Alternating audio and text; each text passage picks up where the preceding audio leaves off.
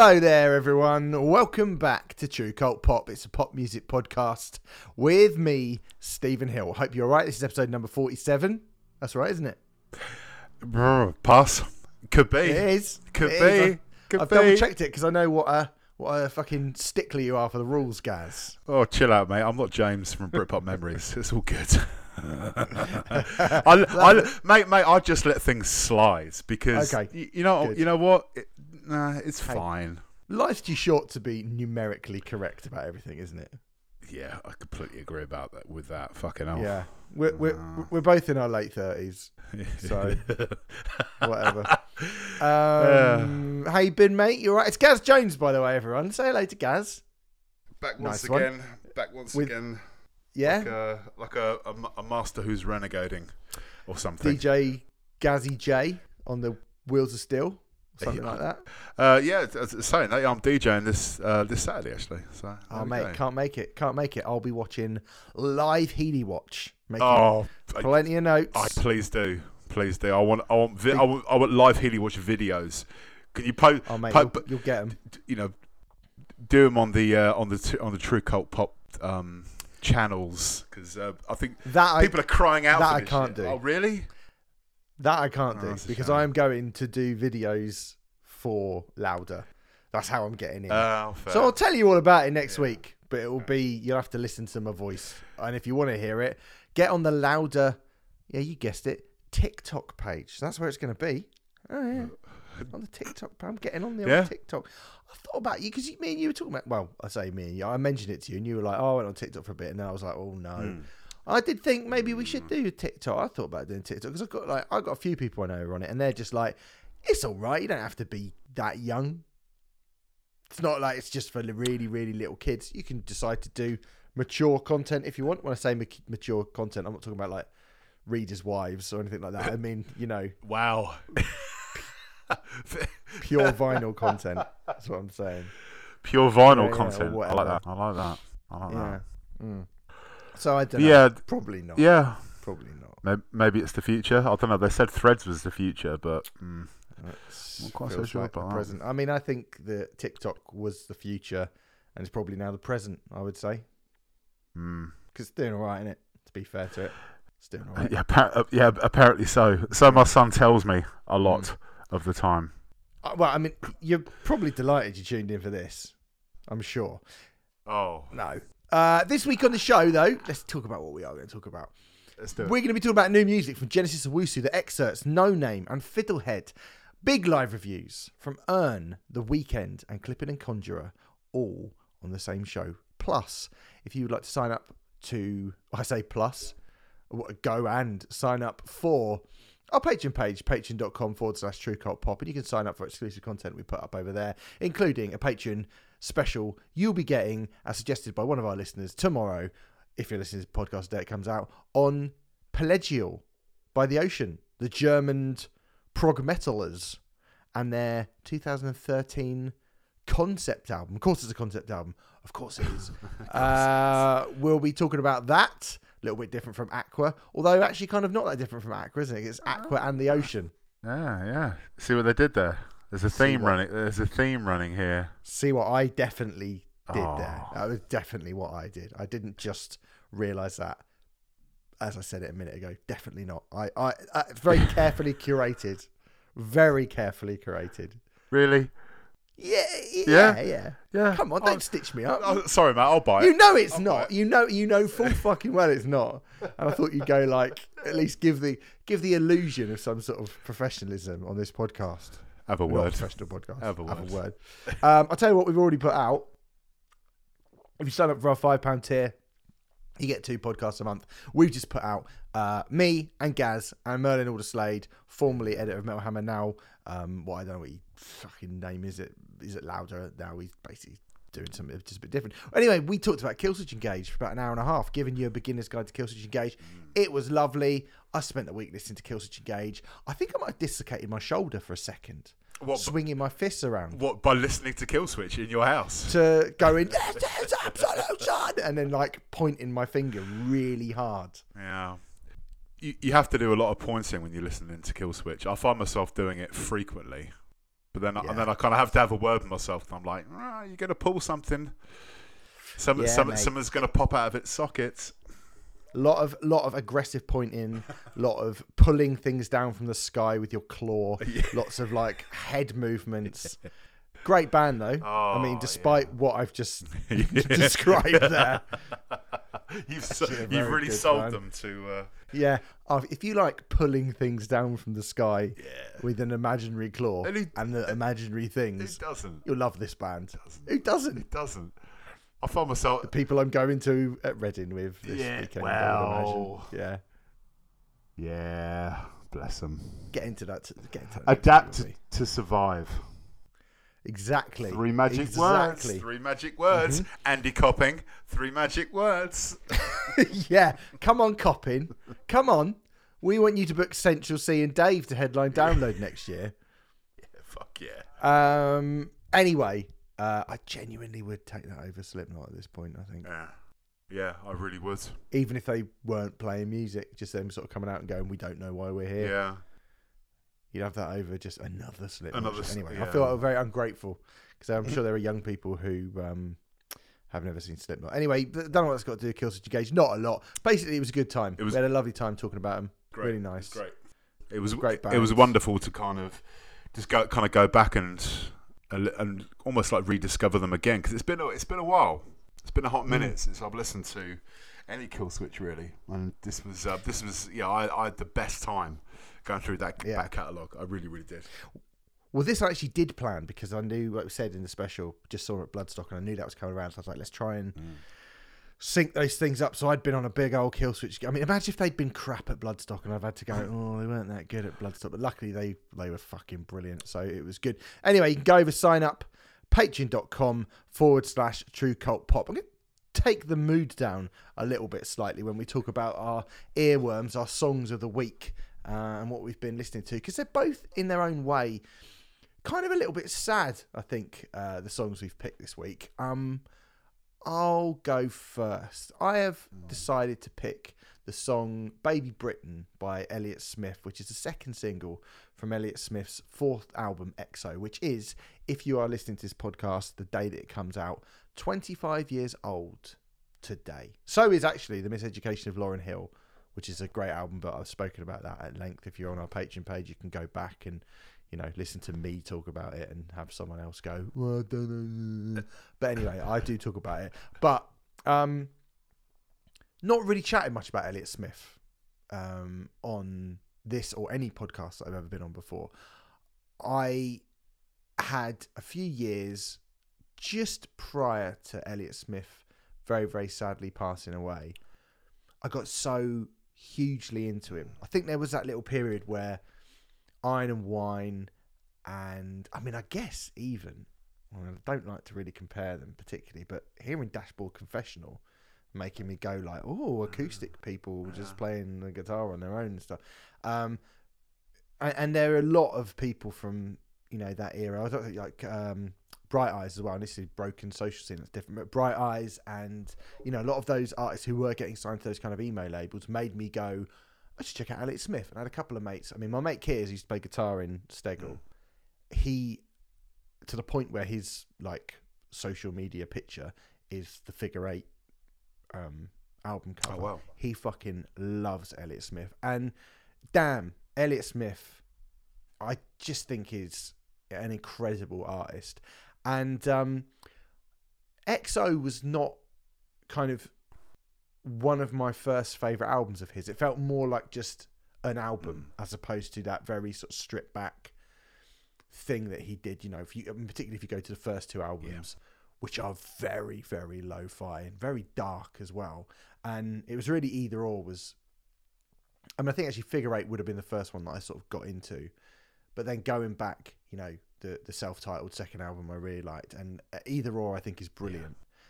And I really like those first three. I think they're great. But I do actually, these days, even though EXO it's kind of a brighter album, but it's kind of the first time Elliott Smith did sort of mainstream. It's his first album on a major label. It's the first time he does that kind of Beatlesy, very kind of kaleidoscopic, sunshiny sound, but it's often obscured by really grey clouds, and nobody does that better than Elliott Smith. And I just think this song, the piano is so lush, and it's something we haven't really heard him do before. His guitar, kind of when it cuts through, sounds amazing. He's brilliant. I mean, obviously he's brilliant. I think the lyrics are great as well. And I just basically wanted the opportunity to go, Elliott Smith, What a great artist. 25 years today. Is that what you said? Yep. That's unbelievable. God. I mean, I'm a sucker for sad songs about drinking.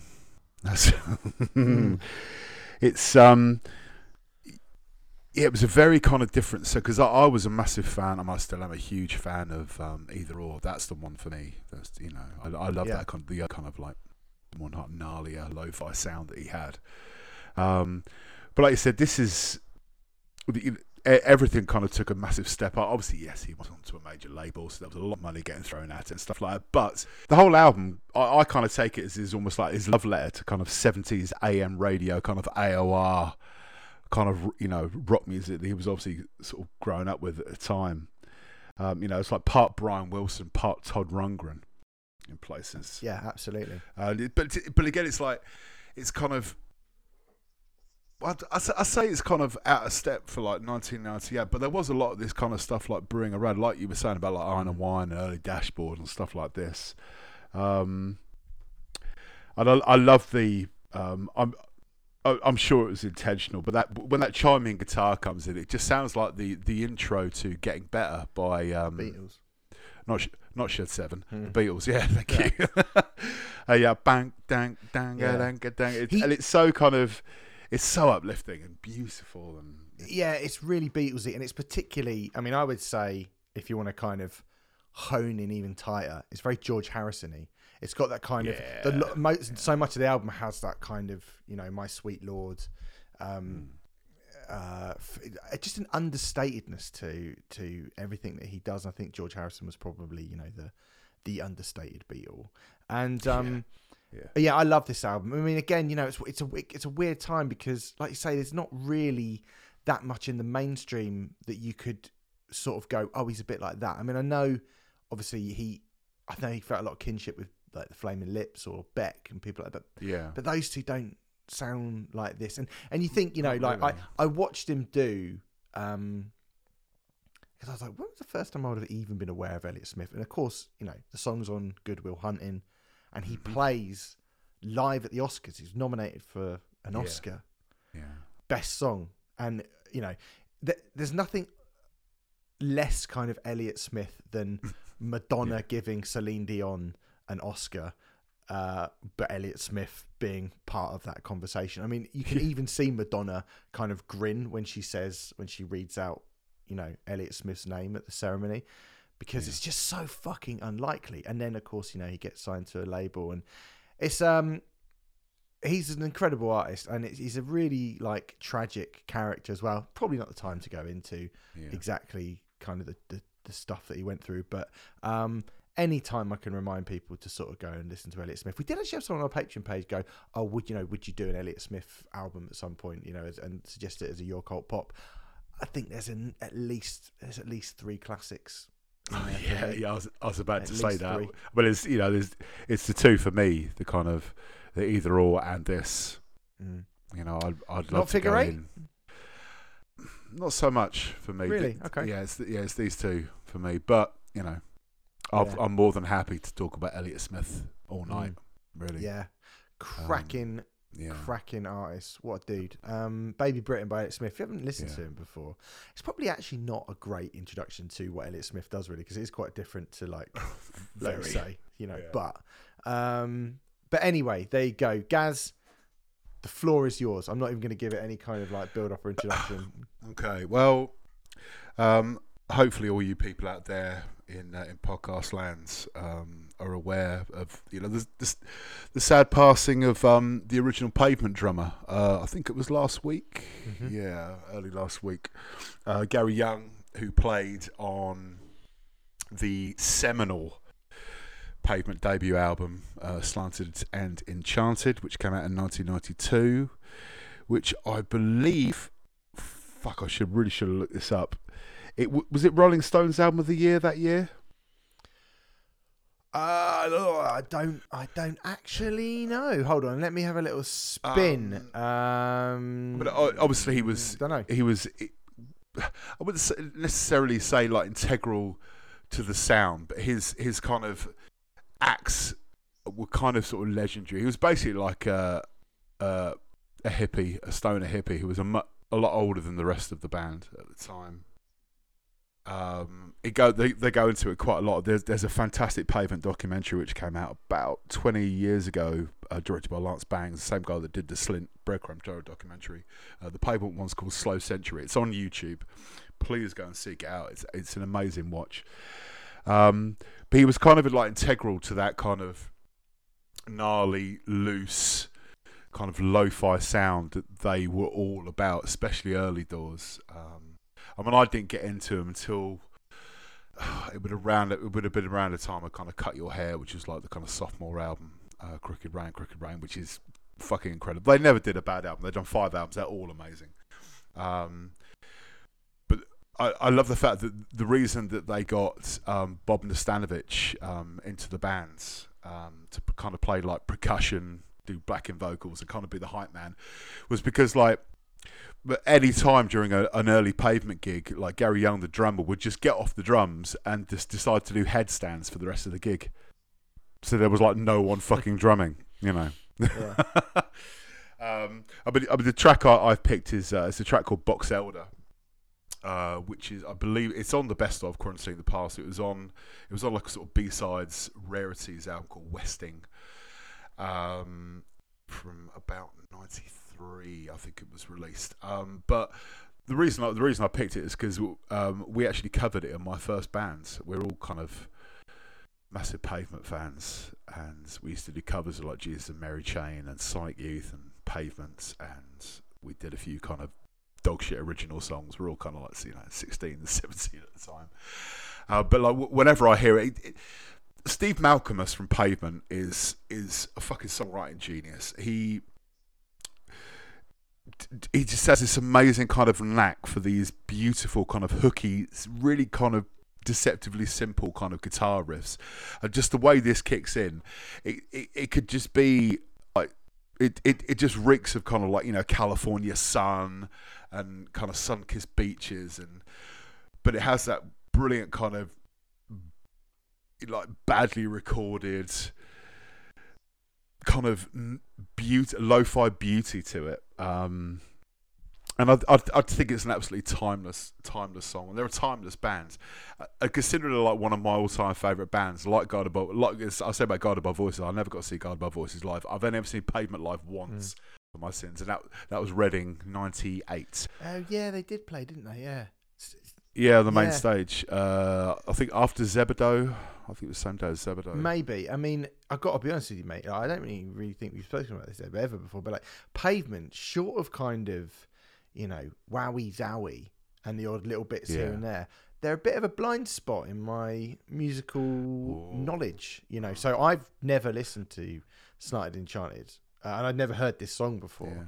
And, you know, but it ticked every box that I think of when I think of Pavement. It's got that kind of really weird, angular, kind of wiry, slightly discordant, you know, lead guitar line over some very fuzzy bass and very kind of like sort of broken drums. And then you've got, like odd little melodies. And it you know, it's actually... Because I was like, oh, is this on one of the albums? And I found it on that greatest hits thing that you sent me, or that kind of comp that you sent me, and or that you told me about. And I was like, fuck, they sound really kind of like warped and even more kind of lo-fi than the Pavement that I would have been aware of. I mean, I think, did they play Red in '96, or did I make that up?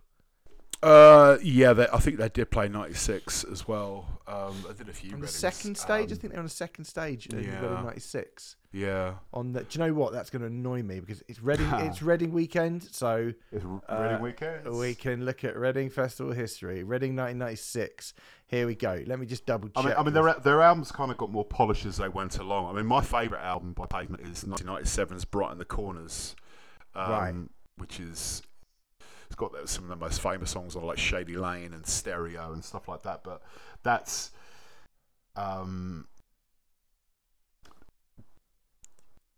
more you kind of listen to Pavement, the more you can hear like the influence they had on Graham Coxon, especially around the self-titled album. You know, and Blur Sound going forward, really. Yeah, just to confirm, they did not play Reading 96. Oh, okay. But Sebado did. It might have been. No, it would have been the Friday, so I wouldn't have seen. Okay. I didn't see them. Put it that way. I didn't see them. Yeah. Well, but look, they're a band that I probably should. They really should, mate. If we're going to continue being buds. No pressure, but yeah, listen to Bright in the Corners. That's the one. That's a good place to. If we were doing a where to start with Pavements, I would say. Okay. Yeah, Bright in the Corners. Maybe we should do that. Yeah, I'd be bang up for that, mate. Bright in the Corners is it encompasses everything about where Pavement came from and where they were going to go to on their final album. So yeah. Yeah, I mean. R.I.P. to Gary Young, man. Who seemed like a very, very cool person in a very, very cool band. Yeah. So, yeah. Before we go any further, I've got one bit of news, which will save. I'm going to do the old live reviews first. Starting off with Ern. They only did half an hour. Obviously, to anyone who came down and saw the show, did a little Q&A with Joe beforehand, which was really cool. Joe... I mean, it wasn't about me. So, I mean, I was going to say Joe did the majority of the speaking, but that he should do. He's in the band. I was like, I'm glad that he did. He didn't kind of like just sort of go, I don't know. Because sometimes you can interview people and they give you fuck all. But Joe was really open about themes of the record. Nice. And, this and that and the other. We had a nice chat as well. And it was really good. So I was pleased to do that. And I think it's kind of the hardcore crew that turned up beforehand. I think we're kind of obviously very interested in and invested in that band. It was great to see the Black Heart absolutely chock rammed. I was going to say standing room only. There is only standing room, but like absolutely all the way to the back. Couldn't have fit another person in there. We were absolutely rammed in. And again, like weirdly, I have to say, for a metal band, I don't often say this, particularly kind of very extreme heavy metal band in the way that Ern are, those songs came across better on a big stage. They came across better at Download Festival. I mean, look, they were still great. They still sounded great. And, I think that there's something about that type of music being played in front of 250 people that is very different to them being played in front of, 5,000-6,000 people, obviously. But I do think it's honestly to their testament of how great those songs are and how good a live band they are, particularly as, again, I'll hammer it home, as a trio, as a three-piece, how complex that material is and how much goes into it, that it actually came across, I think, it was better in front of a big crowd. And that's not to say they weren't great at the Black Heart. They were really, really good. It was fucking great. And it sounded, like, it was like brutal, like it was absolutely brutal. But in that big room, weirdly, in that big field, you weirdly got more of the emotion came across, more of the nuances. It kind of like I think giving that material space to breathe really worked really well for it. So look, they were fucking great. And I think if you go and see them on their UK tour, which you should absolutely do, which they've just announced this week or the week before, I think, that is going to be excellent, like really, really great. But if ever they get one of them big slots at Download, or if they come back to Bloodstock or whatever, which I'm sure they will, I think that might be an even better place to see them. They're really good, like really, really good. But like I've seen certain bands from that type of genre, who get kind of dwarfed by little stages, and Ern seemed to thrive on them. I'm not going to say they were worse at the Black Heart because they were still fucking great, but I do think actually their natural habitat might be bigger stages. That's amazing. It's pretty cool, right? That bodes well for the future, man. Yeah, I think it does. I think it really does. does. The next day, I went to go and see The Weeknd again. Now, obviously, I've already reviewed The Weeknd, and he did exactly the same set at Wembley Stadium as he did at the London Stadium. So, if you want to know what I thought about it last time, you can go back to the podcast where I reviewed that. What I will say is different about this time, though, is I was actually sat. I was sat first time, and I was stood in the kind of, the front bit of the stage this time. So I was much closer to everything. And I would say oddly, being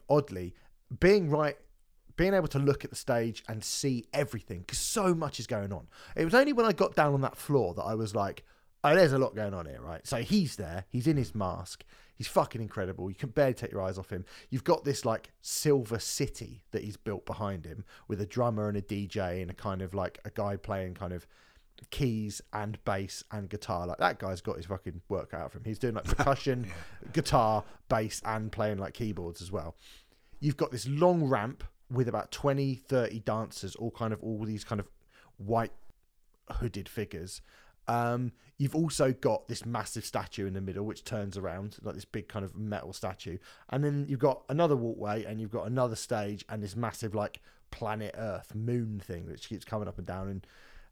And I also remember as well, because I didn't get given one this time, but everyone in the seats got given like a wristwatch kind of thing, and that you'd put on, and it would flash in time with the music. So the whole stadium was like part of the show. So the people there were actually, it was fucking amazing. And so when I was up in the seats, I was like, oh my God, there's a lot to take in, and you got pyro, you got fire, you got fucking lasers, you got all this stuff.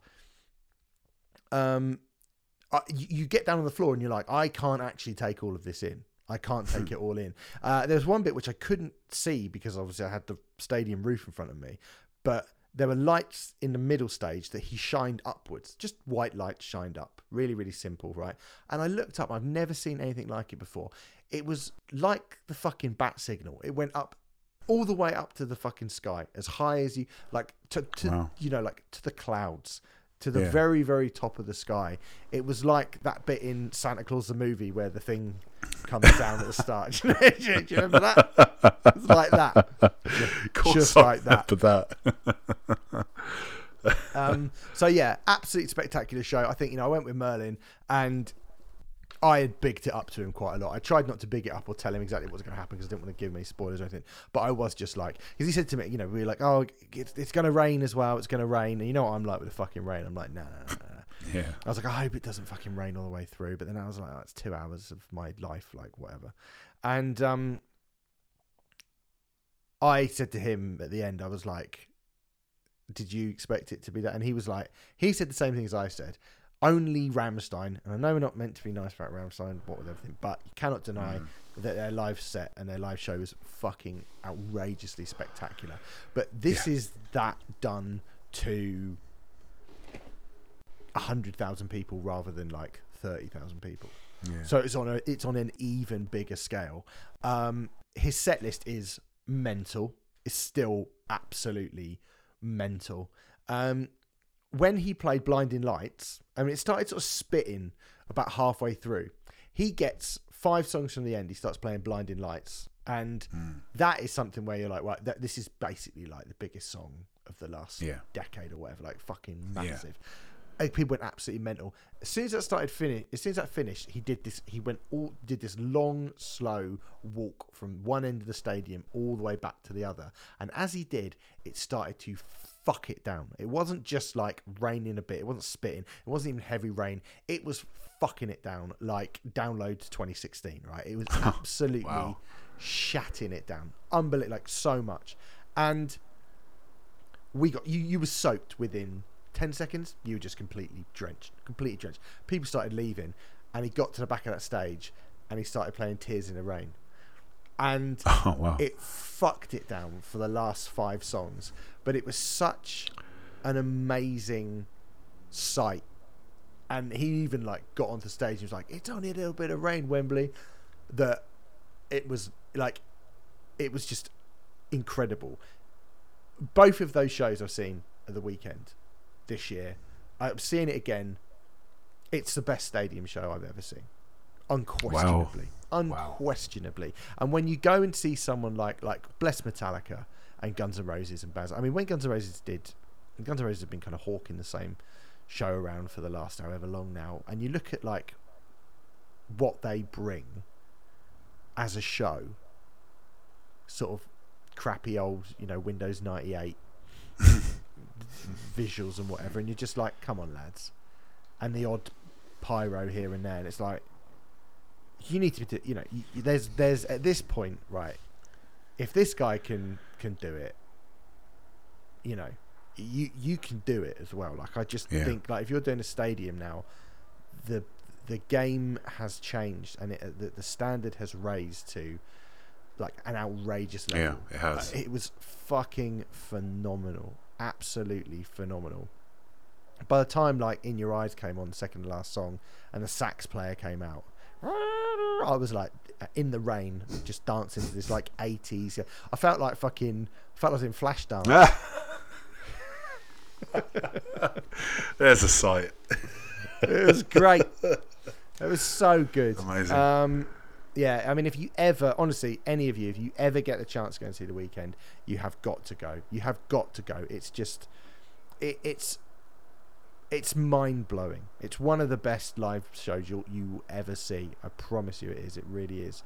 And then on Tuesday, I didn't actually see Container. I went to the 3 C's: Container, Conjurer, and Clipping. Miss Container. Apparently, they're some sort of EDM band. Okay. Conjurer and Clipping, though, an odd fit, right? Because Conjurer, heavy as fuck. I mean, Clipping, heavy in their own way, but obviously very, very different. A lot of people were clearly there for Conjurer. A lot of people were clearly there to see what Conjurer were going to do and to kind of support Conjurer, who were, I think quite rightly very, very excited to get this support slot, right? And I thought Conjurer were really good. They noticeably, I think, played it. I mean, it's the same sort of set that they, as a band, have been doing for a while now. And I mean, I've spoken about Conjurer live quite a lot over the years. They are a fucking fantastic live band. And are you into Conjurer at all? You ever seen them live? No, never seen him live. Never seen him live. I got into him as a result of you ramming it down my throat for God knows how many years. Yeah. Fucking good. I do need to see it live. It's really great. I mean, it's really, really, really great. And they did noticeably play it a bit more straight. Like, Brady can say the odd funny thing here and there in between, stuff, in between songs and stuff. Not here. I think they were like, okay, this is a kind of cool audience. We got to be cool for them. And it was really good, man. It was really good. Clipping, Conjurer, great. And you would, on a normal night, you might go, oh, that's a tough act to follow. Not a problem for Clipping, who are just fucking the shit. Do you know what I mean? Like, the absolute shit. They are so brilliant. They might be the best musical artists currently operating on the planet. I think I've said that before. I think they might be. I mean, having seen them last year with at a club, and it was much more intense, actually. I think seeing them last year at Fabric, it was much more intense. The Outer Net, which is just like, I think I've spoken about it before, it's just like it's like a scene from Blade. Yeah, it's like a nightclub in a 90s film. Do you know what I mean? Like, it's all kind of neon, and people keep like tidying up, but the sound was pretty good. But it was just them, the 3 of them, on this tiny little stage at Fabric, and people losing their shit. Whereas here, they had a big kind of screen wall behind them, and they had a lot of they got the kind of video screens working, so they had a lot of they had a really great light show and really good sort of visuals behind them. A lot of it was just like static electricity, or TV static, what I mean? Yeah. Just like black and white static. So it looked really cool. Blood of the Fang, Le Mala Ordina, Pain Every Day, Taking Off, Baby Don't Sleep or Die, Say the Name, that was fucking great. Wriggle, which I think they ended with last time. Chain, Inside Out, Check the Lock, Shooter, Body and Blood, The Show, Enlacing, Story 2, and an encore of Nothing Is Safe, Work, and Tipsy by Jaquan, which they kind of chucked in last year, and they ended it. I think they ended with it on the fly this year because I think people really liked it last time. Like I love the fact that Clipping do with all this kind of violent imagery that they put out, this kind of really harsh white electro noise that they use as their backing, and David Diggs doing all this like incredibly dexterous vocal kind of interplay with himself almost. I mean, he's incredible. He's the fucking he'd be the MVP of any band. He might be he might be the most impressive person I've ever seen performing live. Do you know what I mean? It's like he's like Eddie Van Halen of like flow.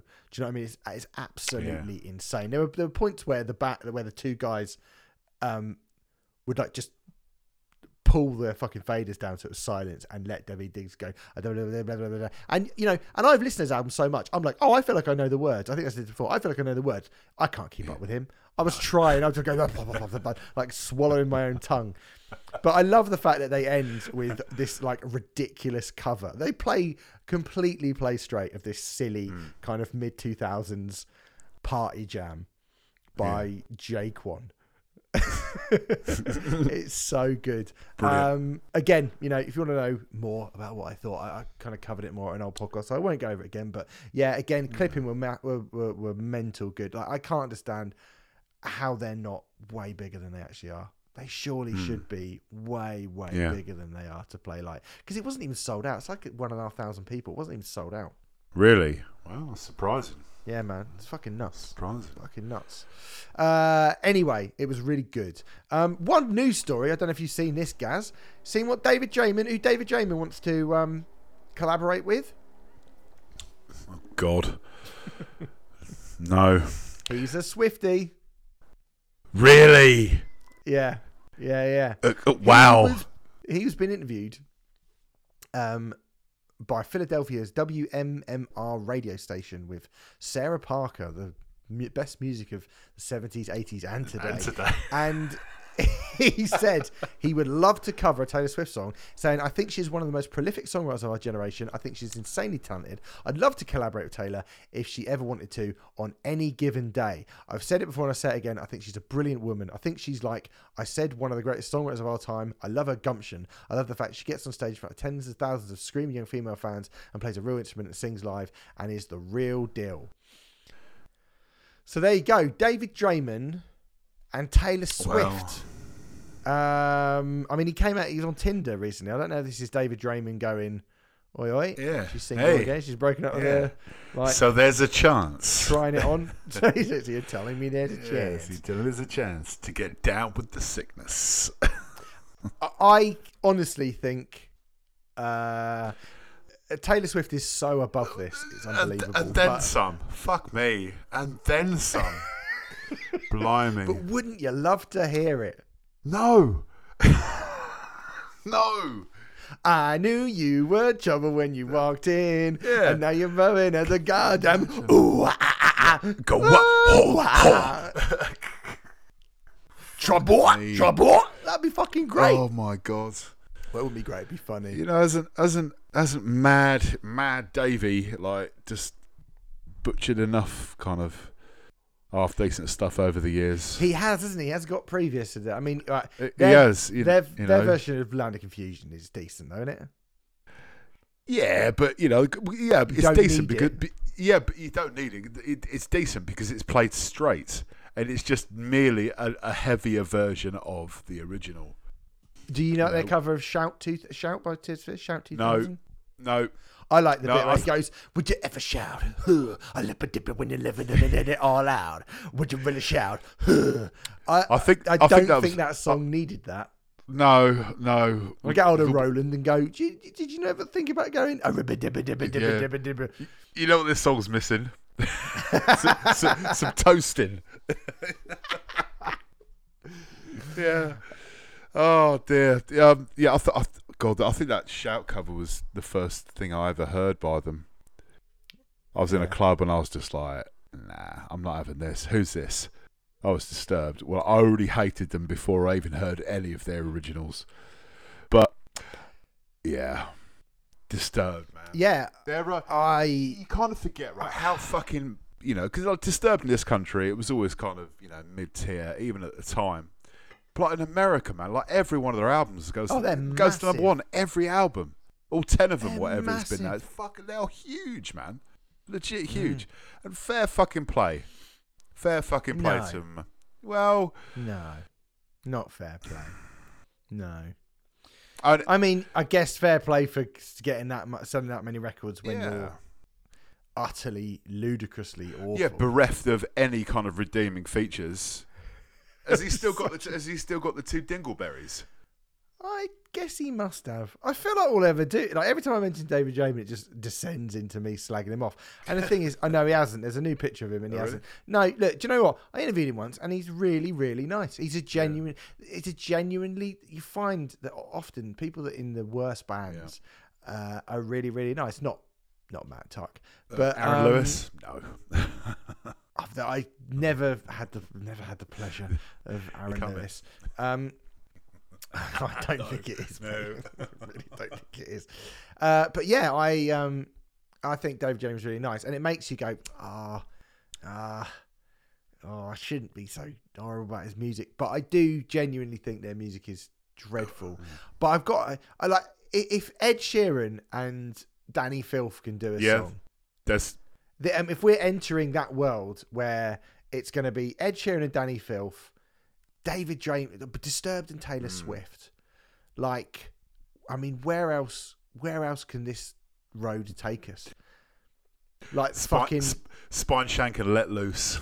Yeah, I mean that would have been it back in the day when it's Spine Shank and Let Loose. I'm crazy for Strictly Diesel. Oh, yeah. I don't know. Yeah, I'm crazy for Fuel. Yeah, nice. Yeah, I mean, look, I look forward to the Billie Eilish and fucking Creed like mashup, whatever they're gonna do. Scott Stapp and Billie Eilish or Lady Gaga. Well, Lady Gaga and Metallica, that happened, didn't it? Yeah, that was a thing. That got brushed under the carpet very quickly, thank goodness. It did, didn't it? Yeah, it really did. It didn't work out so well.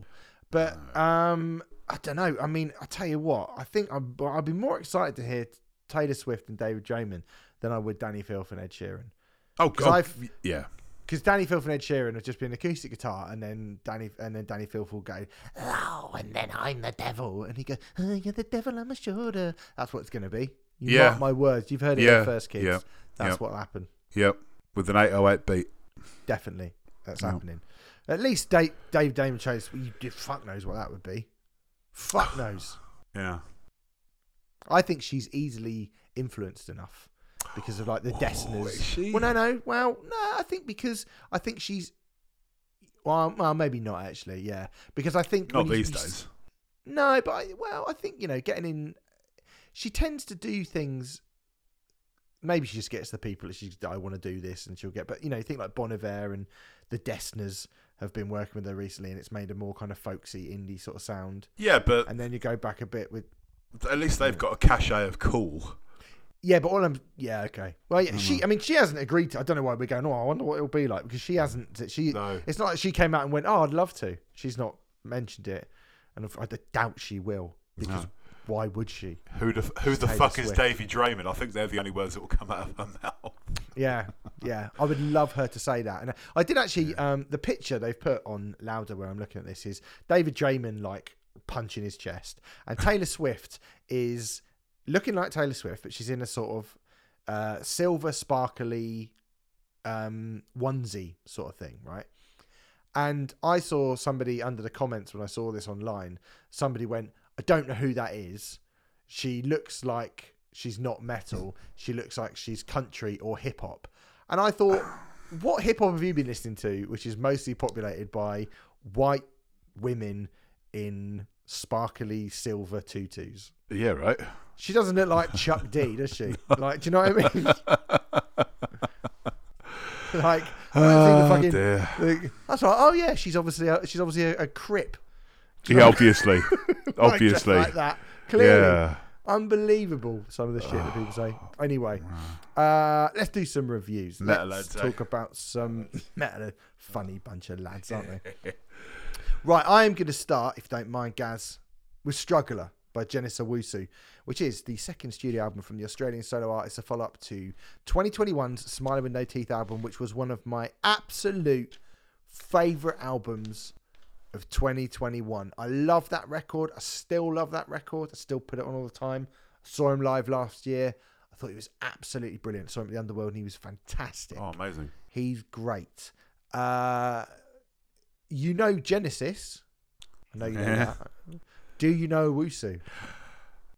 Not until early this week when you kind of said about it. I've vague kind of recollections of seeing his name. You know, like it would have been on like the Guardian website or something. You know. Yeah. Alex Petridis sort of, you know, this kind of music is kind of right up his street. I'm sure that's where I would have first come across the name. But yeah, I'm bang into this.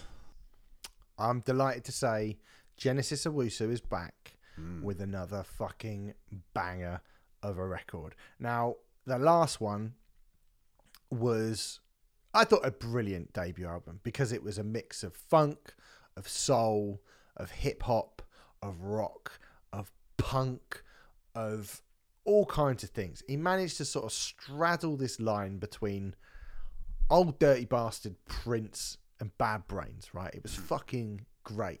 And when you do an album like that, it doesn't necessarily leave you much wriggle room. So I think kind of essentially what we've got here, without kind of wanting to damn this with faint praise, is kind of, sonically speaking, not so much thematically speaking, I'm not sure, like a Smiling with No Teeth Volume 2, which, you know, I've got no problem with. I've got no problem with somebody who has got such a distinct idiosyncratic style going, 2 years ago, I've had this style. I'm just going to give you some more great songs in the vein of that style. I would say, I still think, because I've only like a week or so listens in, I slightly do prefer that debut album, but this rules. This fucking rules. What do you like about it? Well, what's not to like about it is, you know, the shimmering synth, funk, art, rap, kind of alternative. I mean, Leaving the Light is like, it's the opening track. It's, you know, it sounds like Block Party meets Devo, meets Young Fathers. And it's got a beat down in it as well. It's got an actual like, ba-dum. I mean, what an amazing way for the album, because I generally didn't know what to expect, but he said, "Oh, you know, we're going to review the Genesis Owusu album." I was like, "Okay, cool." And then like the track "The Roach," you know, it starts off with like a flock of seagulls keyboard riff. It's straight out the kind of, you know, late New Romantics going into the kind of mid '80s. You know, with an awesome little Brandon Flowers from the Killers lyric pinch, you know, "Are we human?" Yeah, I know. I was like, hey, there he is. The old man is kind of like, you know, it's like drenched in kind of gothy synths, but yeah, it's quite an oppressive song. Yeah, man. Like it's like something. You go listen to that and go, you do an album full of that, you get on Art Tangent. yeah. You know what I mean? Yeah. Without a second's thought. But the track for me is it's a track called "See You There," where it just kind of drops down, and all of a sudden, you know, in comes this kind of beautiful, kind of Curtis Mayfield-esque falsetto voice. It's like delicate and beautiful, and it's kind of backed with that kind of like blaxploitation funk and like fluid bass lines. It sounds like something, you know, that could have been on like the Foxy Brown soundtrack or something, you know. Yeah, man, that is a great song. I actually, to show how white I am when you put like those, I actually was like, oh, this reminds me of Midnight Vultures era Beck, the best era of Beck, by the way. But yeah, either or, they're both relevant. But this is it's superb. I mean, a lot of the kind of reviews that I've read have kind of alluded to what you said about, oh, this isn't enough of a step forward from where he was 2 years ago. A lot of people are saying, oh, it's the debut album part 2 and stuff. But I'm like, for me, I'm absolutely fine with that, because what was it you said? Like Bad Brains, Prince. Bad Brains, Prince, and ODB, right? Mean, and then I chose to chuck in some like. That's a winning combination as far as I'm concerned. Who else is doing that in 2023, right? To be fair, there's probably fucking thousands, but I haven't heard them. So, yeah, this is a beautiful thing. And when you kind of mashing up all those kind of awesome styles, it's a hell of an album, and it's quite short, and it's I think all the albums we're reviewing this week are quite short. They're all about half an hour. Yeah, which is, after what I was kind of bitching and moaning about with the Lil Uzi Vert album, a couple of months ago, whenever it was, about almost bemoaning the death of the fucking album, just doing this 85-minute fucking shit Spotify playlist and just throwing everything, no thought of kind of track sequencing or flow or anything like that. This album proves to me that I am completely wrong, and the idea of a succinct 35-minute album with amazing sequencing and light and shade and flow and a beginning, a middle and an end with a linear kind of storyline going through it is alive and well in 2023, and fucking thank God for that. Yeah, and it's weird as well, because I think actually this probably makes more sense in terms of the sonic flow of the record than the last one did, because the last one you were thrown from pillar to post, but the last one was sort of a concept album about his mental health, basically. Yeah. And so it needed to be quite wild, needed to be quite up and down.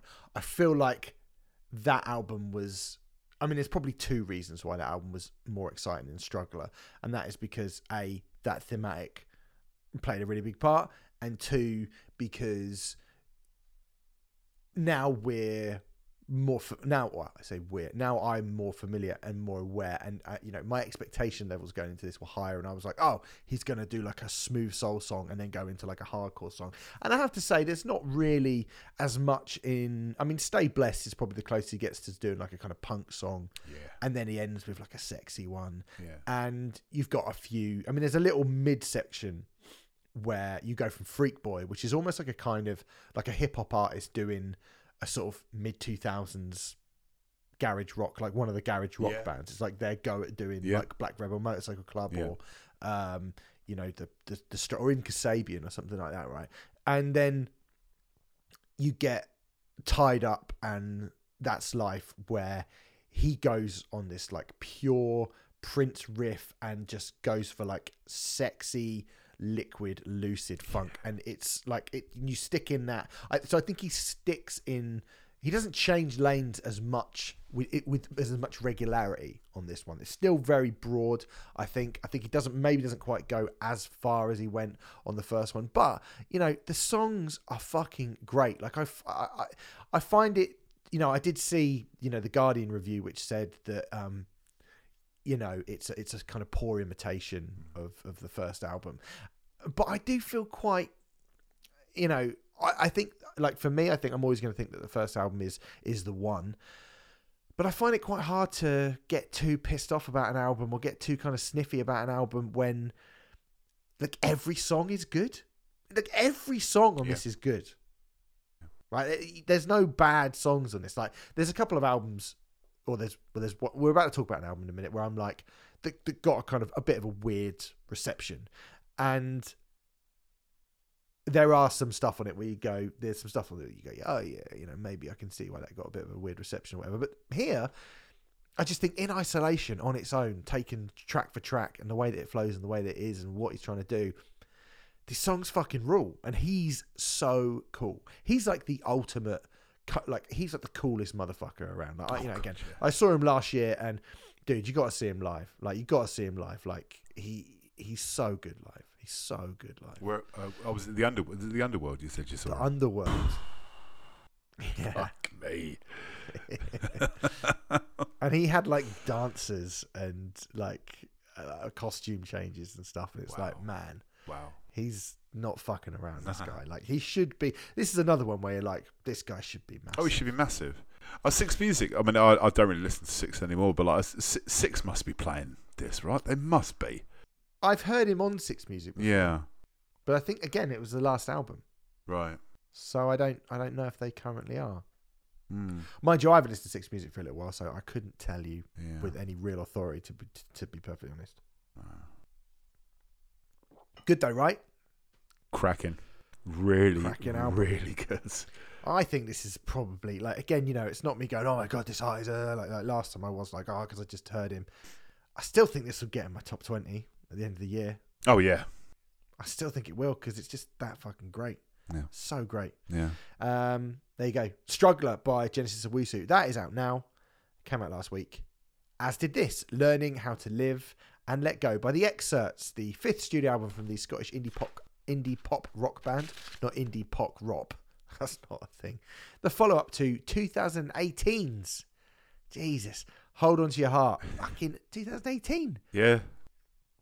That was my album of the year, 2018. A lot of people love that album. As a result of you and him giving it a fucking glowing review on That's Not Metal. You and him. You and him. And you. Him and you. Lots and lots for us to do. Remember that? Oh, really? Really? I'm not Sam. Sam would just have gone, boy, please. What? Why are you singing an Oasis song at me? Yeah. It's Cosmo and Dibs, by the way, guys. What was that called? It wasn't what it was called, was it? Yeah, well, the show was called You and Me. But it was Cosmo and Dibs. Cosmo and Dibs. We are Cosmo and Dibs. We are Cosmo and Dibs. One of them had a very questionable accent. I thought it was like a sort of rain. So, like, for those of you who don't, this is not relevant to The Excerpts in any way whatsoever. But fuck it, Cosmo and Dibs. Basically, it was like BBC Two's rip off of Rainbow, wasn't it? And they worked on a fruit and veg store on a market in London. Yeah. Yeah. Naked. Yeah. But no one questioned it. It was fine. No one questioned it. No. Ah, more innocent time. It was. They were like. They weren't people. They were sort of puppets, weren't they? But they weren't. I thought they were real. Yeah, well, yeah. When you were like 3, but or 4, I was about 3 or 4. Yeah. Yeah. But you didn't think they were people. I never looked at them and went, "Oh, they're just very odd-looking people." With really saggy skin and fur. Yeah. And massive like hippo noses. Yeah. I really want to Google Cosmo and Dibs now. Where are they now? Where are they now? It's just gonna say at the bottom of the picture, it's a shit business. Cosmo and Dibs musical group. What? No. Okay, so one of them had. Oh yeah, so I'm going to assume that they do it in the right. So Cosmo had a very, I'd say,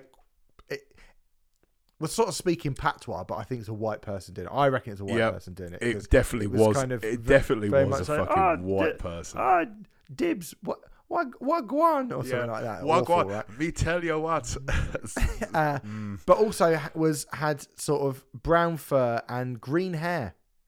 I forgot he had green hair. Anyway, that was good, wasn't it? Oh, did you cut that out? Probably. Nah. I'm not cutting that. Really? Out. Fuck that. You don't? Nah. No. I think it's it's appealing to the demographic, frankly. Definitely, yeah. This is why we definitely don't need a TikTok account. Yeah. No. Thank fuck. We've decided our TikTok videos are going to be 40 minutes long, and it's going to start with a 20-minute conversation about a BBC Two educational children's program from 1984. Anyway, niche. That's the angle. Hold on to your heart. Yeah, we reviewed it on That's Not Metal. Yeah, I liked it. Yeah, we both liked it. It's great. It's a great album. It was wonderful. Very. It had that kind of Springsteen, born in the USA Springsteen-y thing, right? It was really good. With the wistfulness. That's the right word of Tom Petty, of like full moon fever. Yeah. And Wildflowers kind of era Tom Petty, late 80s to kind of mid 90s Tom Petty, sung in Murray McLeod's beautiful kind of Scottish lilt. Yeah. And that felt like a bit of a change from the album before, which was much more just sort of straight indie thing, I think. Yeah. So we shouldn't really be too surprised. I mean, it's been getting a lot of shit from people. It really has. It really has. It's been getting it to the point where you were like, well, I'm not sure I want to review this. Yeah. But that was because of the first single. Well, the first song that was released from it was Gimme, wasn't it? Give me that, give me that, give me that.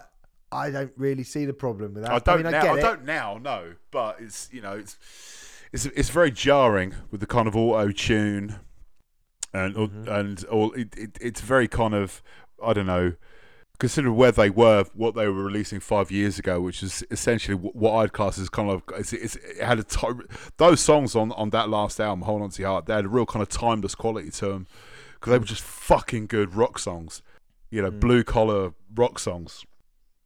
You said it yourself, though, mate. You said it yourself. Riding on the 5 zeitgeist. years ago. I know, but I know it's 5 years, and a lot can happen in 5 years. A lot has happened. A lot has happened in 5 years. Listen, Clearly. Quite a lot has happened. They've discovered the 1975. That's one thing that's happened. Yeah. I mean, I don't know if that is a fact. Fuck you, Healy. The 1975 quite a lot, I reckon. Yeah. I mean, look, I think that first song is different. It's a minute and 40. It's quite That's an what I was interesting. going to say, right? Like, way to you've open hardly the album. you've hardly got time to get annoyed with it, and it's done. Yeah, I think it's all right. And then the rest of it is just kind of, I would say, I mean, at this point, it's kind of retro, modern, classic sounding electro pop. So it's kind of, when I say retro modern, I mean, it's been a long time now, really, that we've been going, let's do something that's a bit like the 80s. That's been happening quite a lot. And it means that the stuff that's like, let's try and make it sound like the 80s, but with modern production, that now is its own genre in a lot of ways. There's a lot of bands doing that. It's become kind of its own genre. And what's wrong with that? Where's the beef with that? I think that a lot of people are doing it, a lot of people good. I personally think this album is, it's 12 tracks, it's 31 minutes, 7 seconds long. I don't think all of it is great. I think there's a little middle bit where they do a couple of acoustic, sort of straight acoustic songs. And I was a bit like, oh, have you got time to do this? Like 2 of them back to back? Was it Everything I Cannot Live Without? Drag Me Out? Yeah. They kind of come in sort of back to back and you're like, oh, okay, you've sort of dropped the mood quite a lot here. Yeah, I kind of like that. Everything I Cannot Live Without, I think, is beautiful. That's kind of what I wanted, or how I was kind of envisaging a new Excerpts album, really. There's enough kind of like callbacks on this album to kind of like Car Crash Culture. It sounds like a song that could have fitted on to the last time Hold On To Your Heart, but given a kind of 2023 kind of makeover. And it's a wonderfully kind of propulsive kind of electro pop rock song. I think it's great. Ache's really good. Kind of neon coated duet with Sam from Architects. Yeah, Sam Architects. I love sort of Lost in Translation is pretty good, but My Friends Forever I think is that's a fucking home run. That should have been the last song on the album, really, because for me that kind of, it plays out like an end credits, like it could play out of the end credits like a Brat Pack movie. Do you think? Because obviously the Excerpts are Scottish, right? My Friends Forever, there's parts of it that really fucking remind me of Angel Eyes by Wet Wet Wet. I cannot believe you have. Really? I thought I don't know, really funny when I go. Do you know what it sounds like? Wet, wet, wet. Right? Yeah. There's 2. Blame. I said it steals a riff from Since You've Been Gone by Kelly Clarkson. Yeah, it does. Don't know how anyone can have any problem with that. I think the chorus of that is fucking great as well. Yeah.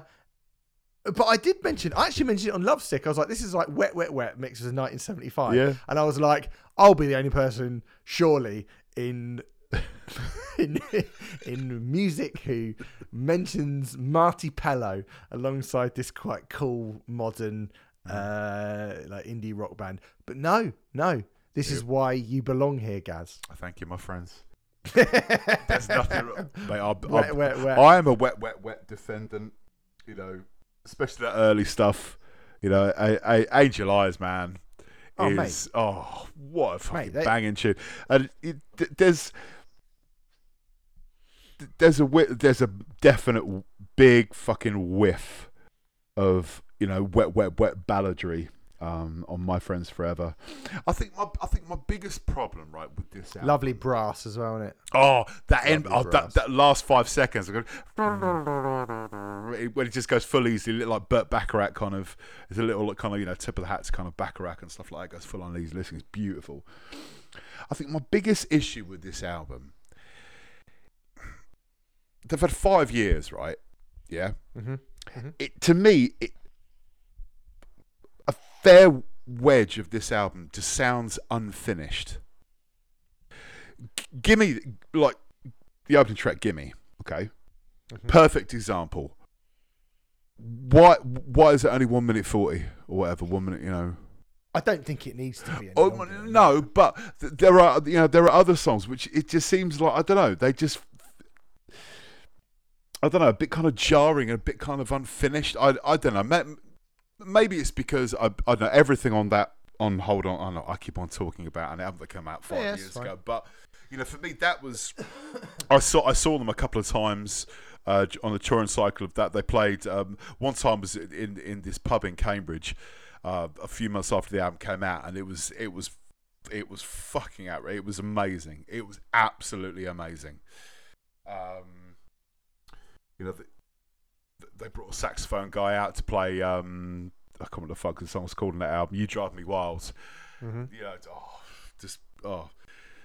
It was kind of Sam Fender before Sam Fender, really. Yeah. But the first time I listened to this album, and I said this to you, my knee-jerk reaction was like, I don't want to review this album, because that album, the previous album, I still hold it kind of very close to me from it reminds me of a particular time in my life and stuff. And my initial knee-jerk reaction for this album was like, I don't like this. This is awful. But I've about 6 or 7 listens in now, and I'm like, it's decent, man. It's decent. Nowhere near as good as the previous, but there's some good stuff on here. I don't know. I was expecting a bit more from 5 years away, I guess. I know they've released EPs in the interim. They did some lockdown stuff, and look. I think, it's probably natural to expect a bit more. Maybe, I guess, like, do you know what I mean? I think that's probably fairly natural, because you do go 5 years and you only give me 31 minutes, but I think this is definitely a stylistic choice on their part. And actually, it's not one that I have a problem with. I mean, all the stuff we've mentioned from, fucking the 1975 to Wet, Wet, Wet and all the other bits and bobs in between, Kelly Clarkson, like, I don't have a problem with that. I don't have a problem with any of these things. I think the people who are expecting the other stuff, or who really like that stuff, and they have a very clear idea of what the excerpts should sound like in their mind, they may well have a bit of a problem with it. I don't. It's funny that Sam Carter's on this record when I still think that Last Architects album is, I mean, at this point, I think it's better than Holy Hell. And I know people are like, oh, Architects have been shit for ages now. And I just think, well, I would probably take that last album over fucking Hollow Crown at this point. Do you know what I mean? I just think that I would rather have catchy songs that just go pip in your brain and go, we're here now, here we are. And I think there is not everything on here. Look, this is not as good as they did do that in the last album, though. I think that's where the kind of confusion lies a little bit, because those songs, they are still in my head as well. Look, this is good though. I just think it's different to what they did before.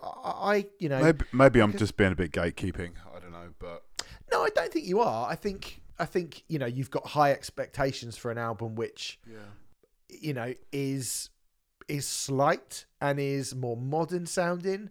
And I think the tropes, sounds like an insult to call them tropes, but I'm gonna use it anyway. The tropes of lots of modern popular music, zeitgeisty kind of things, tricks, are apparent on this record, and that's that's not is that going to turn you off and go, oh, that makes it not sound... I know what you mean, though, that the last album's quite classic sounding.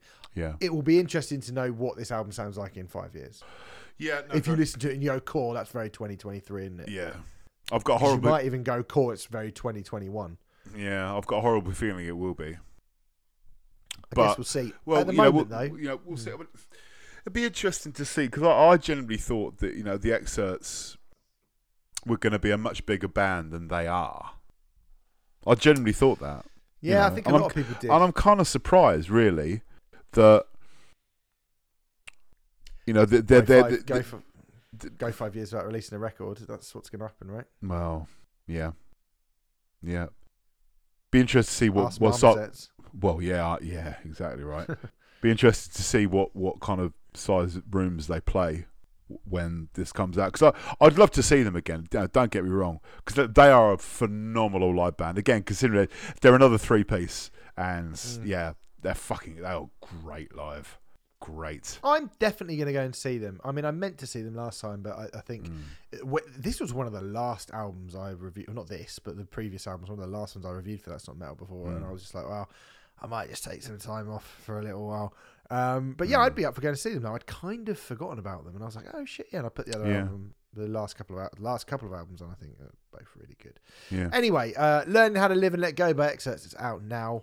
You probably know whether you like that or not. You probably know what we're going to say about this next album, to be honest, because we sort of teased it a little bit. Sundial by No Name, which came out a couple of weeks ago, the second full-length solo album from the Chicago-based rapper, the follow-up to the very excellent Room 25 from, again, 2018. Been a long time since we've had a full No Name album. I mean, we've had like the odd single here and there, like, in the sort of years past, but, Room 25 was a record that, I mean, I think that came out towards the end of 2018, and in fact, I can exactly remember, because I think I was probably at that point, would have liked to have covered it on Riot Act, but it's probably a little bit too early before we'd done any hip-hop or anything, and obviously,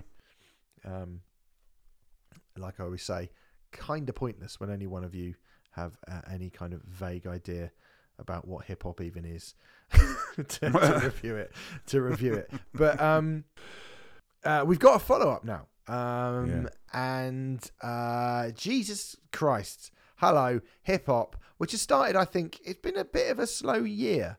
I think for hip hop. Yeah, I think it's been a bit of a slow year. And just recently, over the last couple of weeks, I've started hearing a few things where I'm like, oh, that's fucking brilliant, that's fucking brilliant, and that's fucking brilliant. But I'm not sure any of them are as fucking brilliant as Sundial is fucking brilliant, because Sundial is fucking brilliant. It's good, isn't it? It's a daunting kind of thing to kind of... to know where to start. I mean, God, the incredible kind of wordplay and on, like, political and personal concerns, and and can her like political kind of commitments and comments like survive the trappings of success, and it's a real kind of complex and deep exploration that's kind of bursting with creativity. I haven't heard hip hop be this creative in a while. This is, kind of, the way that she kind of declares herself as like a socialism sister. And again, it's got the kind of usual kind of calling cards that immediately kind of prick my ears up. Like dripping in kind of jazz and 70s funk as like a backdrop. But all I need to hear is like the first couple of seconds of the opening song, and I'm rubbing my hands, going, right, I'm in. This is for me. Yeah. But it's kind of less rap and more kind of spoken words. Yeah. In a kind of, I guess, a kind of Gil Scott-Heron kind of way. Michael Franti. A little bit. It feels like a much more palatable version in some. I mean, there were two artists that kept kind of cropping up in my brain when I was listening to this.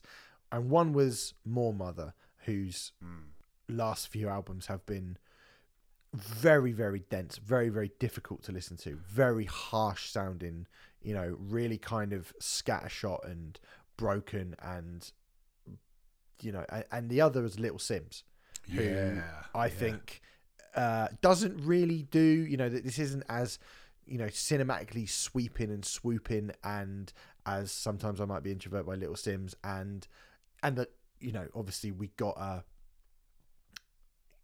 we got a kind of a follow up to that, which was quite different, but I still think there's a sort of a boldness and a bigness to Little Sims that isn't so evident on Sundial, but it's also not as harsh as what More Mother does. And what it is it's almost like a kind of bridge between those two things, and I love both of those things. So I think kind of managing to find a kind of middle ground between those two things is amazing. But sorry, mate, go on. You in the no, it's the rhymes hit hard, man. It was Obama, the first black president. He's the one who bombed us. And like, especially on, Namesake is my favourite song, kind of on absolutely here. Love. And how great is that fucking hook? Just comes from nowhere. God, yeah. War Machine gets glamorized. It's so fucking great. We watched the game just to pass the time. Yeah. And almost sort of sarcastically happy throughout it. Yeah, fucking great. I mean, it's so good.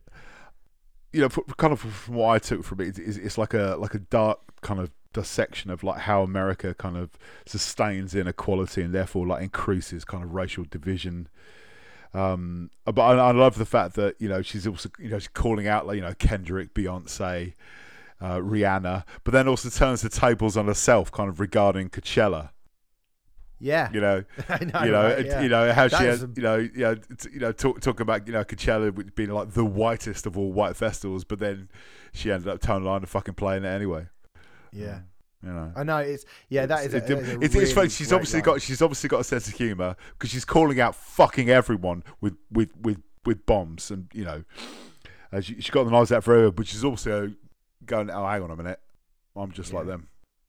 Yeah, it's really great. I mean, great. I think you've got like towards the. I mean, Billy Woods comes in on Gospel. I mean, Gospel is fucking unbelievable. That is an unbelievable song, surrounded by all this kind of chattering piano and this real life gospel choir. Like, it's fucking great. And like you get like Common coming in on Oblivion as well is fucking great. Songs like Toxic, which managed to sound kind of light and heavy at the same time. I think you've got the harshness with the lyrics. It kind of juxtaposed by some really slight music, kind of dead pretty, but also incredibly harsh. Like it's what you want, isn't it? And again, it's 31 minutes long. It just slams through so much. Yeah. It's a bit of a shame. I'm going to say it's a bit of a shame because for me, like I thought the first two, as soon as you come in, I was like, yeah, sold. But it's actually, I believe it was the first single, Balloons, right? So, or the first song that was released from it. And there's been a bit of controversy surrounding Jay Electronica's verse on Balloons. Yeah. Now, I have to say, on first listen, on second listen, on kind of fourth or fifth listen, even, it didn't even kind of. Do you know? I can't even be bothered to discuss it because I don't even feel like I know. Again, I don't know what I'm talking about. Yeah. But he's, suggesting the war in Ukraine is a hoax, right? Yeah. That's the sort of the suggestion from the line. And it took me a little while to pick because there's so much on this record. Like you say, right? There's so much that goes on that shit can happen and it can fucking stay with you, and then something else happens and makes you go, oh wow, and then it's gone again. And not that like you forget it, but it's so much to take in. I think like we said last week when we first listened to it, like, oh, this is great, but it's a lot to take in. I mean, it's a hell of a lot to take in, and great albums should be a lot to take in. And still, so at the moment, a week, 2 weeks after this album came out, I don't even know what I'm meant to be feeling about that particular bit of the verse. I think it's a shame that it has slightly overshadowed to the point where she has said that she even thought about not releasing the album at all due to that reaction to it. It's completely overshadowed it, unfortunately. But, like with a lot of things like that, it will kind of die down because people will move on to the next thing to kind of get angry about and, Yeah, I don't see this being like the death knell for this album because no, not at all.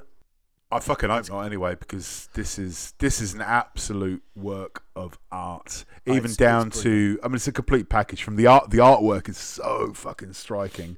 Yeah. To kind of, I've been waiting for an album like this for a while, but that you can really get your fingers kind of stuck into. You know, it rewards kind of investment to it. You know, really just listening to it, and it will just continue unpacking itself. You know, within my brain. I'm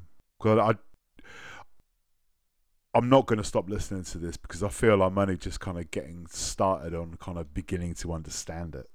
You know, yeah, it's a very, very, like, it's kind of one of those perfect albums where on one listen alone you go, oh, these songs are great. Yeah, this sounds great. Yeah. That hook is great. That you know, rhythmic part is great. That beat is great. Her flow sounds really cool. And then the more and more you listen to it, the more you're like, oh shit, like, wow, she's going to some fucking places here, right? So, yeah, man, I think this is one of the besties of the year, I reckon. Sundial by No Name. Very good. Let's talk about our final record that we're talking about this week. This came out last week as well. Fiddlehead, Death Is Nothing to Us. The third studio album from the emo stroke post-hardcore supergroup, the follow-up to 2021's Between the Richness album, which I have not heard. This is former members, or even current members of, in some cases, of bands such as Have Heart, Basement, Big Contest, Standoff, Nuclear Age, a lot of kind of noisy indie post-rock, post-punk, post-hardcore-y alt-rock bands. I've heard the name Fiddlehead a bunch of times. I mean, I guess, you know, they've been around for 10 years now. I'd never actually listened to them, even though I was familiar with the majority of the people who were, you know, or a few of the people that are in the band. But I got given this from Metal Hammer. And I gave it, if I don't say so myself, a really nice review.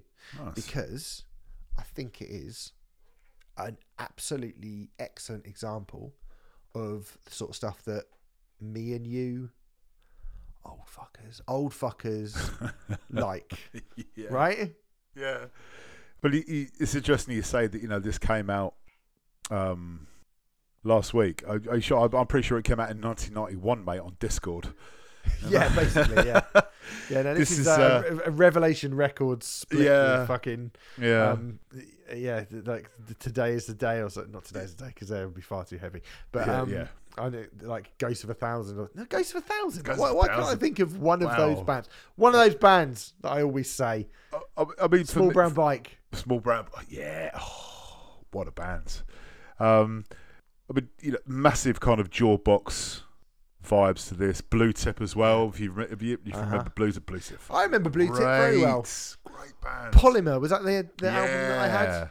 Yeah. What an album. You know, a bit of Texas Is the Reason. There's all the 90s stuff that makes for a happy Gaz and a happy Steve. You know, there's a bit of Quicksand on there. There's a lot of Bob Mould on there. Sensefield. Yes, Sensefield, man, of course. Hot water music, so much hot water music. I mean, you know, like, it's the dual vocal kind of gruff man. Yeah. You know, like melodic man. Yeah. Can I shock you? This is well 90s. But as a caveat to that, kids, right, before you fucking turn off or go, oh, here we go again, right? Their sound is from out of nowhere. This sound of this band is so fucking 2023 with bands like High Vis and Military Gun. Yeah. Do you know what I mean? This is like this sound over the past couple of years has gone from being a relic of, you know, people who, you know, collect everything that's associated with the name Ian Mackay to being, you know, you include Turnstile in this as well, to kind of making some of the most exciting, visceral fucking punk music that's around at the minute. Yes, it's accessible. Yes, the elite will probably fucking hate it, but I don't give a fuck. This is visceral, amazing kind of emo punk rock with crunch, heft. I mean the elite, as in like the people that fucking got pissed off with Turnstile.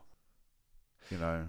Yeah, I don't think they would, because I No. mean, like Turnstile bring fucking pop, don't they? They Yeah. bring Duran True. Duran and fucking, like actual pop to the table. How they dare bring they? hip Wankers. hop and all that kind of stuff, right? Whereas this is bringing hot water music and Texas, and it's bringing stuff that none of this stuff ever got big. No. None of this stuff ever, like, when you hear that bass line on Fiddleheads, you go, oh, it's Fugazi. I don't think anyone's going to be going, oh, they fucking sell out to bringing Fugazi to, oh, well, oh shit. Like, do you know what I mean? Like, I just don't see it. So I think the people who, they're long since dead. I think anyone that used to get pissy about this shit, they were 25, 26 when, like, when fucking Sunny Day Real Estate signed to a major, and I think they got pissed off then. So I can't really think, I don't believe anyone would get kind of shirty about the idea, or kind of like bent out of shape regarding this. I just don't, man. I just think this style now, and I think bands like Military Gun and Turnstile are good shouts because they're peers of theirs and whatnot. But I think those bands do feel kind of current, whereas this feels classic to me. This does feel like a kind of like if you listen to the Understand record that came out a few months ago, which obviously was recorded back in 1999. And that was the first time you'd heard them, and you were like, "Oh shit! I wonder where this music came from." South End, mate. Yeah, South End, and that's what this is. I don't think anyone who listens to like, Military Gun would necessarily as easily be able to join the dots between those two things. Whereas this, well, this isn't that's 6 degrees of separation. This is 1 degree of separation. Yeah. Like I think this stuff maybe had its time where people were like, "Nah," about it, but I think that time is gone. To be honest, I just think anyone who listens to this is either going to go, "This band sounds like they're from the '90s," or go, or they're going to go, "This band sounds like they're from the '90s." Yeah, which is what I did. Yeah, same. Do you want to know who I put? I've got my metal hammer here. Do you want to know who I put? For fans of? For fans of. Hold on, let me get to the go thing. Because there's really... What mark did you give it? I gave it an 8. I was going to guess 8. Nice. Yeah, This is strong 8. Yeah, I think this is an 8. I think it's quite odd to get it in here at all, to be honest, but I was quite glad that it did. Yeah. I gave it an 8. For fans of Small Brown Bike, Touche Amore, and Hot Water Music.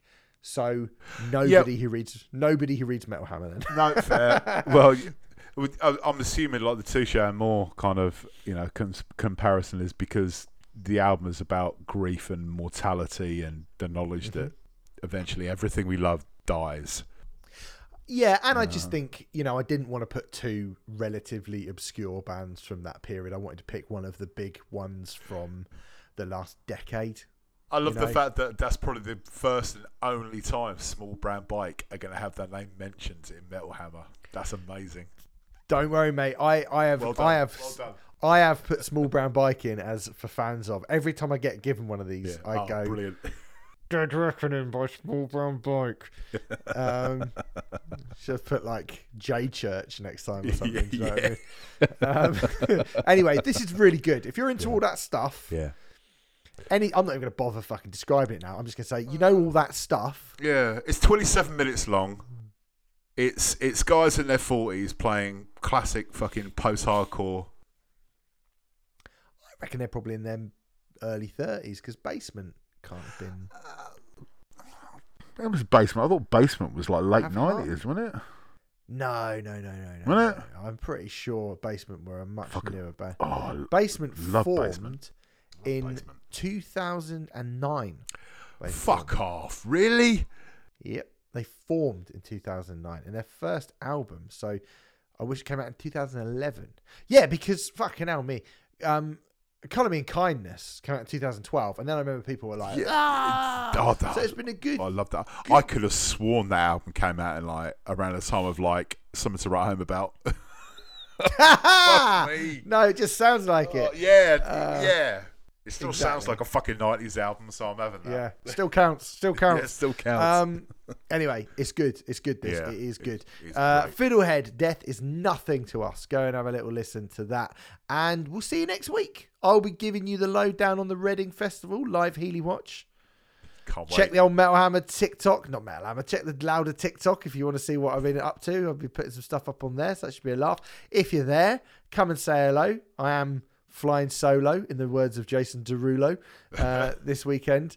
Yeah, it'd be a laugh. It should be a laugh. I'll be there, and I'll give you all of the lowdown on what happened next week, which will be good as well. And next week I don't even know what we're doing. Doesn't matter, does it? Something else. Patreon.com/True Cult Pop. You've got a podcast on the ocean coming next week, and then we will reveal the next 4 Your Cult Pops that we're doing after that. That'd be a laugh, wouldn't it? Imagine that. What a laugh to go and sign up. Cheers. Thanks very much, everyone. See you next week. See you next week, Gaz. Take care, dude. Love you. Bye. Love you too. Bye.